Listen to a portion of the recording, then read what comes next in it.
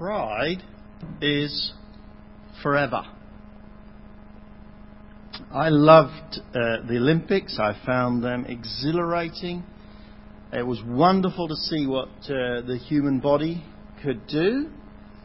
It was deeply moving watching athlete after athlete weeping on the podium. You had a sense that all the pent-up emotion of years of hard work and of discipline was flowing out of them as they stood there. The pain of early morning runs, the privations of a careful diet, the sacrifices actually that others had made for them, all of it was worth it. And I couldn't help remembering, as I watched some of those ceremonies, that the Apostle Paul used athletic, even Olympic metaphors to describe the Christian life. He called us to be in training, to run the race, to strive for the prize. Actually, this week I found myself thinking that if the Paralympics had been around in Paul's day, he may well even have preferred that image. Because the Bible doesn't exalt the most gifted people necessarily. It exalts the most dedicated.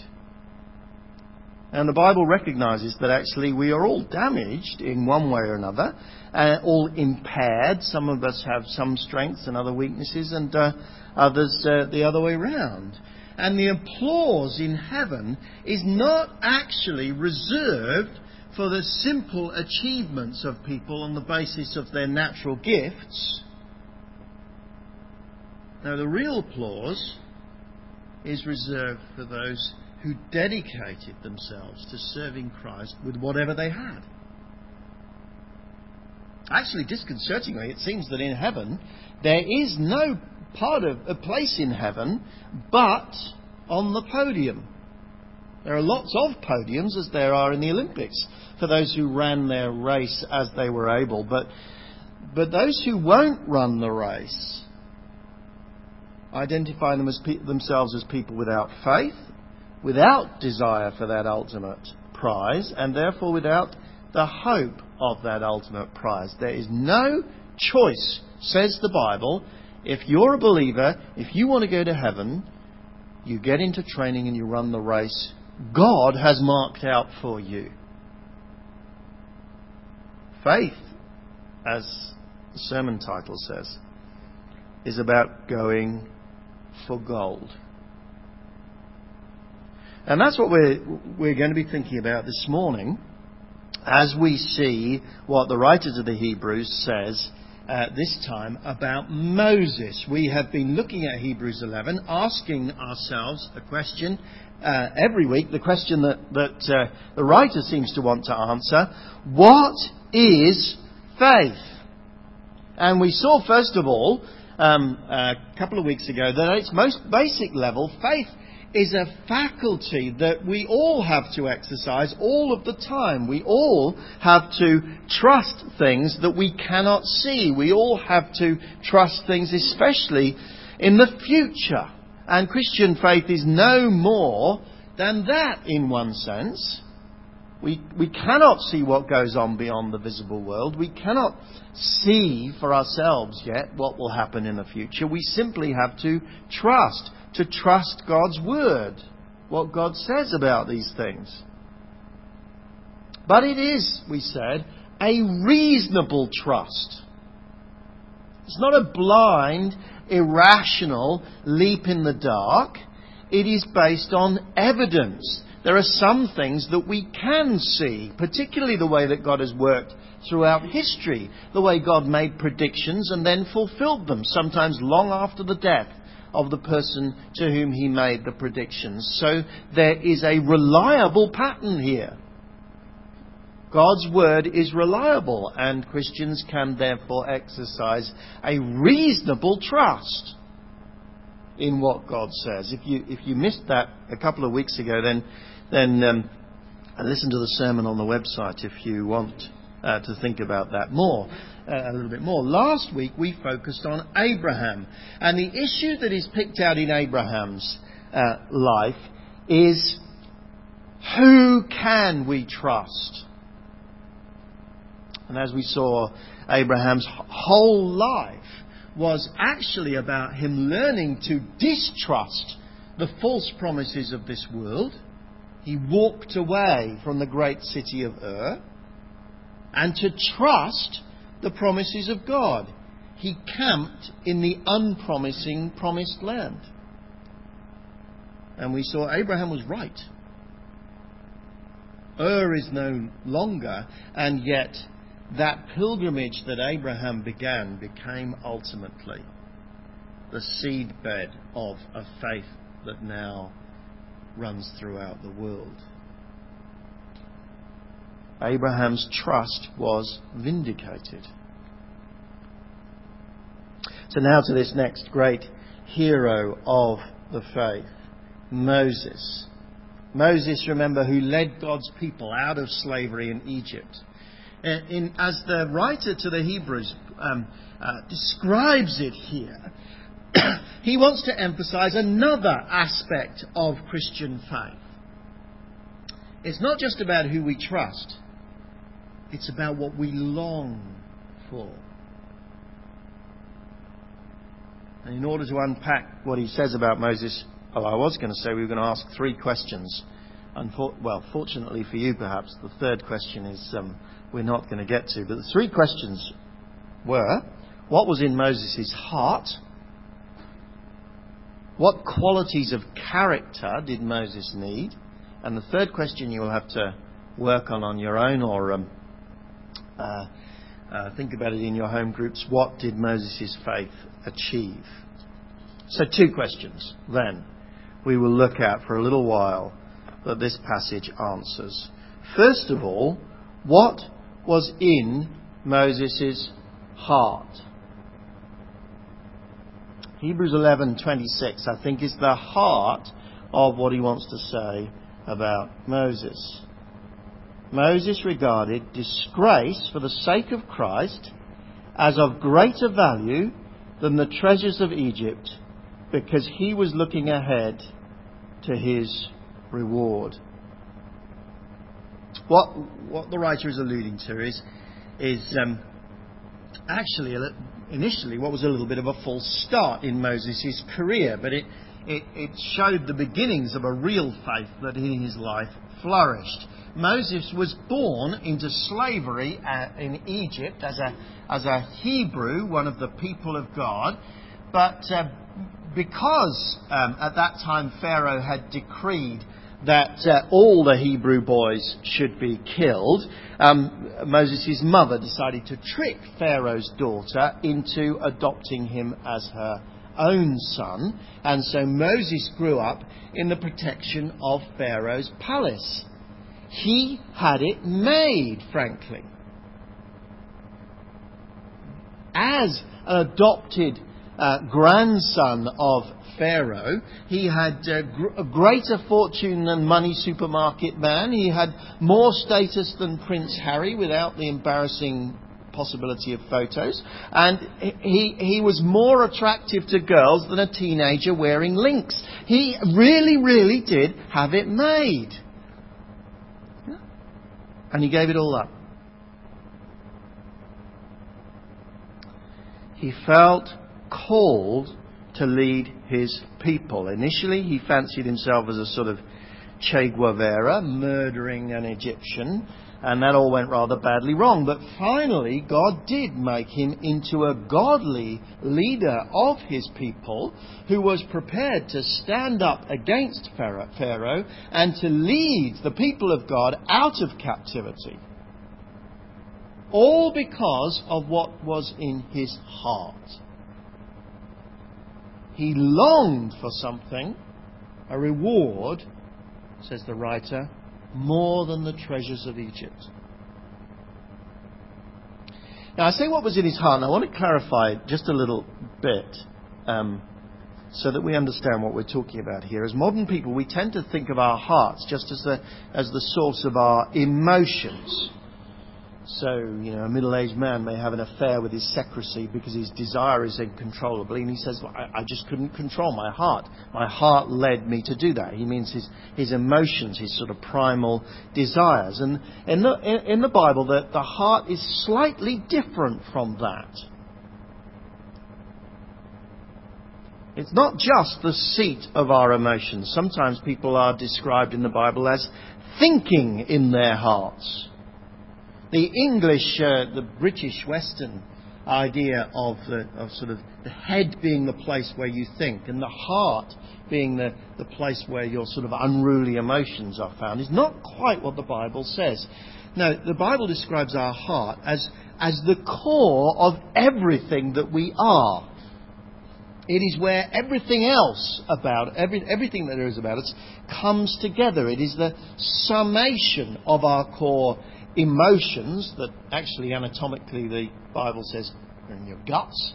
But it's the summation of our emotions and of our understanding and of our will. In other words, it's where everything that is deepest about us converges, including our emotions, but not exhaustively our emotions. And that's the sense in which I want to talk about Moses' heart. Deep at the core of who he was, then, something very important was going on as he prepared to stand up to Pharaoh. And that was in part something rational that he thought through. Verse 26, we're told he regarded disgrace for the sake of Christ as of greater value than all the treasures of Egypt. That is, he formed a careful judgment, in particular a judgment about the value of something, about what he esteemed. He settled in himself a judgment of what he longed for. To use modern language, his mind, his heart, his very core were all united in this judgment. Two judgments, actually, we learn if we think about it. One is simply about value. He regarded his reward as of greater treasure than Egypt. In fact, he valued even disgrace, we're told, because it led to reward. Perhaps we are to contemplate the fabulous wealth of Egypt and think for a moment about the fabulous wealth of our culture as well, even in this economic climate. And to think, well, I could devote myself heart and soul to accumulating as much wealth as I can. But then to think, no, I'd be investing in chaff. I'd be building myself a golden cage. I'd be a fool. But actually, I think the main way that our author wants to interact with that is not just about wealth. It's about status. Notice Moses chose disgrace. He's suggesting that actually every Christian has to accept that they forfeit status in this world. And some of you know I used to be a vet, and I would go to social gatherings and people would ask me what I did, and I would say that I was a vet, and immediately people's eyes would light up and they'd be filled with interesting questions and so on.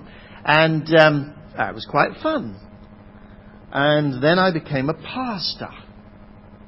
Not even a proper vicar, Mark, a pastor. And you mention that in those circles, and you see people sort of rewind their conversation frantically in their minds at the last minute to check that they didn't blaspheme or say anything inappropriate. It happens all the time, you know. And then they sort of ask a few polite questions, particularly they're bemused about a weird church that meets in school and so on. But underneath it, you know, is a big question. Why? Malcolm Muggeridge, who was a television celebrity of yesteryear, he came to faith relatively late in life, and he wrote about it in a book called A Chronicle of Wasted Time. He wrote this: I may, I suppose, regard myself or past for being a relatively successful man. People occasionally stare at me in the streets. That's fame. I can fairly easily earn enough to qualify for the higher slopes of the inland revenue. That's success. Furnished with fame and a little money, even the elderly, if they care to, may partake in trendy diversions. That's pleasure. Might happen once in a while that something I said or wrote was sufficiently heeded for me to persuade myself that it represented a serious impact on our time. That's fulfillment. And yet I say to you, and I beg you to believe me, multiply those tiny triumphs by a million, add them all together, and they are nothing, less than nothing, a positive impediment measured against one draught of that living water Christ offers to the spiritually thirsty, irrespective of who or what they are. The respect of this world is worth nothing. We lose nothing by giving it up. But every Christian who wants to follow Christ, one way or another, has to reckon that they're prepared to do that. Because they see what Malcolm Muggeridge saw. There's something greater about knowing and following Christ. What was going on in Moses' heart? He made a judgment about value. What was valuable to him? And he saw the emptiness of Egypt. And he said, as the writer anachronistically puts it, I'll follow Christ.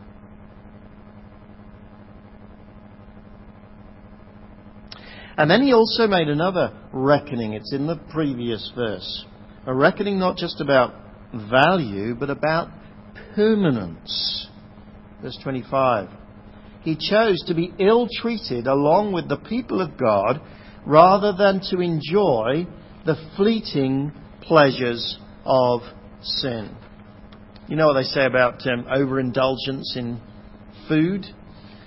I first heard it from a French friend of ours. I won't try and repeat the French accent, but it remains in my memory. One moment on the lips, a lifetime on the hips. Well, that applies to sin. Sin is pleasurable for a moment. But actually, one way or another, it brings a lifetime of regret. And whether you're talking about sinful sex or a sinful obsession with wealth and status or sinful anger, they're all the same. They're all deeply attractive at the moment. Even anger has a certain sweetness about it in letting it out. They are as addictive as sugar. But sin rots, sin ruins, sin kills. It is a fleeting pleasure. The Olympics trailer put it very well. The pain of stepping aside from those short-term pleasures, the pain is temporary. But I think the apostle would have said that the prize is forever.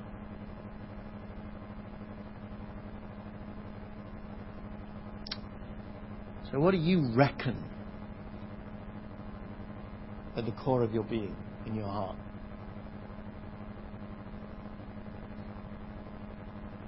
Do you reckon yet that it is worth following Christ? There will be people here who probably haven't made that decision yet.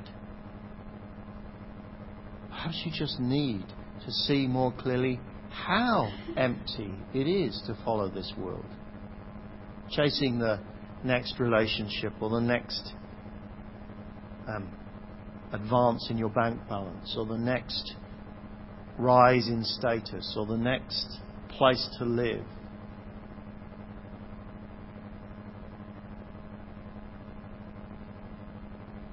Perhaps you need to make that judgment right now. You've seen enough. You will make a decision to follow Christ. Many people who have made that decision and yet they wander away from it one way or another. Christians need to constantly remake that decision. Perhaps you are addicted to some fleeting pleasure or other. Pornography, of course, stands as a very prominent one in our culture. A typical brief pleasure that degrades us at the deepest level, increasingly atrophying our ability to build deep relationships. Talk to someone about it. You do not want to invest in such empty things. Perhaps for you as a Christian, you just got sucked in too much to the assumptions of the wider world. Remember, it won't be long before you don't need a house to live in. You'll have a 6-foot wooden box and that'll be enough. It won't be long before the only piece of paper that really counts in your life is the certificate of your death. It won't be long before the only promotion that is of any value to you is the promotion into the presence of God. The only demotion to be feared is demotion into outer darkness. Do you reckon that?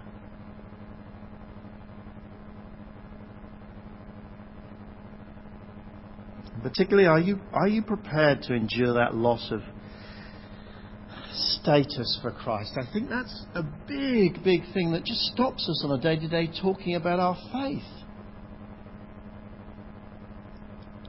More powerful than many other things is this fear of disgrace, fear of being labelled a God-botherer, a faith-head, a fundamentalist, a fool.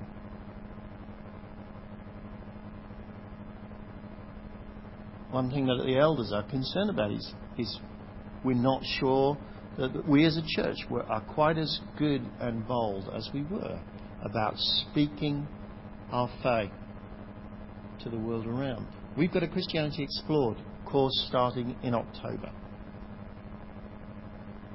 Will you talk to a friend about whether they'd like to come to it?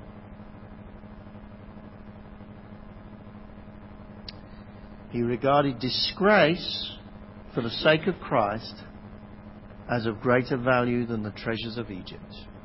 There is no loss for you, even if they mock you, in standing up for Christ. Perhaps for you, even it's a big thing in your life. Perhaps a big decision that you need to make. I don't know what that is. But will you make the decision for your eternal benefit, or for the meek, weak and miserable benefit that so easily tempts us? What is in your heart? And then the second question. What qualities, what aspects of character did Moses need? You've seen what was going on deep inside him, but there was more. He needed, actually, a solid, firm, mature, poised character in order to put those inner convictions into action. Look at verse 24. for instance. By faith, when he had grown up, he refused to be known as the son of Pharaoh's daughter. There was a clear, conscious decision of self-denial. If your motto is Oscar Wilde's motto, I can resist everything except temptation, then you're ruined. And self-denial is not masochistic torture, you see. It is in enlightened self-interest. This is what Jesus says again and again and again. Whoever wants to be my disciple, he said, for instance, must deny himself and take up his cross daily. For whoever wants to save their life will lose it. And whoever loses their life for me will save it. And what good is it if someone gains the whole world and yet forfeits or loses their very self? In other words, what's the point of living any other way? But make no mistake about it. To live for eternal gain, to gain your life, is to deny yourself in the short term. He needed a quality of courage as well as self-denial. That's in verse 27. By faith, Moses left Egypt, not fearing the king's anger. Actually, there was an earlier time when Moses left Egypt in fear of the king's anger. But with God, there are second chances. And when he finally came back, he had gained the courage and the confidence to face up to Pharaoh, and he finally marched him and all the people of Israel away from Egypt, defenseless, in full view of Pharaoh's armies. And he did it because he knew there was something far greater to fear than the ferocious, murderous anger of the world's most powerful tyrant. As Jesus put it, I tell you, do not be afraid of those who kill the body and after that can do no more.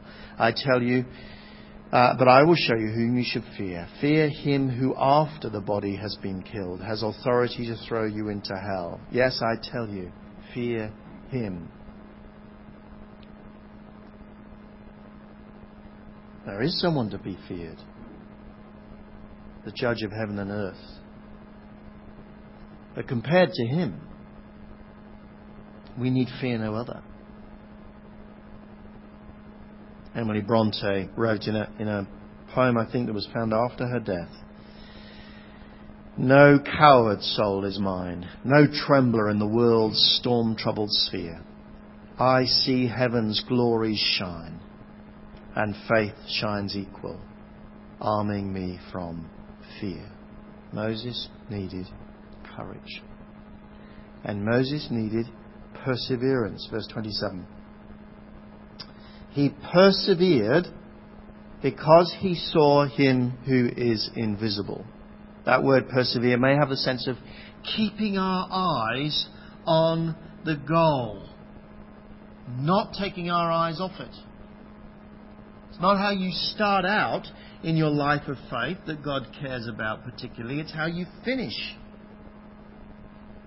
In my 30 years of faith, I have seen great ones brought low. I have seen unimpressive and overlooked people slowly, through a lifetime of obedience, become men and women of the most incredible stature. One of the joys of middle age is seeing people grow through decades of obedience, and one of the tragedies of middle age is to see the number of people strewn around you who once seemed to be so impressive and serving God, but who now are nowhere. We need perseverance. I'm really, really serious about this. You cannot follow Christ unless God has started to form in you a really solid, firm character. A character that is prepared to deny themselves from day to day in the short term. A character who has courage in this world. A character that keeps doing it day after day after day. We have some fine Christians here in this church and many fine Christians in this country. But one thing I'm really concerned about is that our country actually tends to generate people without those characteristics. People who are wafted around on the waves of shallow emotions or simple choice, who do not learn some of the fundamentals, disciplines of what it means to live in this world. And when they become Christians, they find it incredibly hard to put those things into practice in their lives. And so they just don't mature. They have in their hearts those inner convictions that Moses had.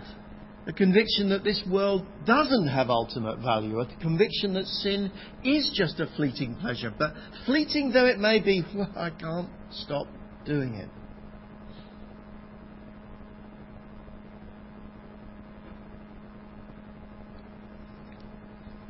And ultimately, that is not Christian discipleship. That is not Christian faith. So let me say to you, are you committed to building into your life those deep, solid foundations of character? At a simple day-to-day level, are you committed simply to denying yourself a bit of sleep and actually getting up every day to read your Bible and to pray? If we don't do that, we are lost. Do you have the courage to take risks for Christ, to talk about your faith publicly, to make some difficult decisions? Do you have eyes that are on that goal? Not just every now and again, not just on Sunday mornings when you're listening to a sermon, but day after day, week after week, year after year, persevering, fixing our eyes on the goal. Be different. There's one thing that the Olympics and the Paralympics have taught us. It's that actually lives that are disciplined in that way can achieve the most extraordinary things, can overcome the most extraordinary difficulties. I loved the way they described the Paralympics as meet the superhumans. Because those people are extraordinary. What a deep shame on God's people. If we who have committed ourselves, in theory at least, to lives pursuing a goal, find ourselves as nothing compared to people who only chase the prize of an Olympic gold medal.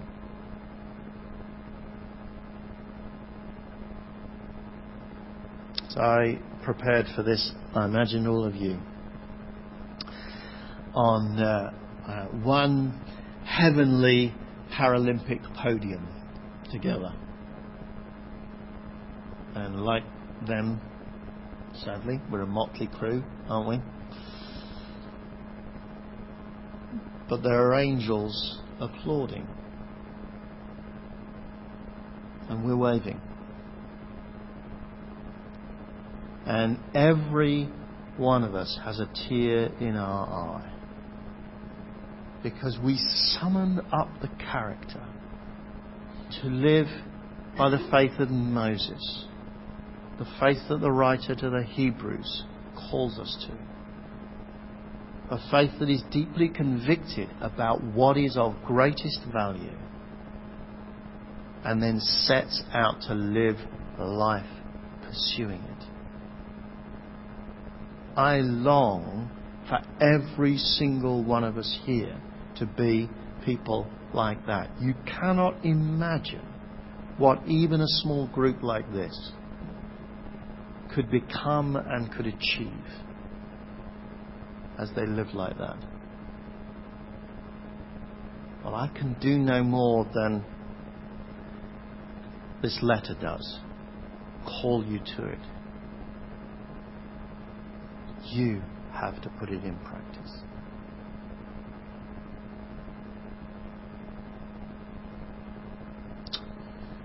Moses regarded disgrace for the sake of Christ as of greater value than the treasures of Egypt, because he was looking ahead to his reward. What about you?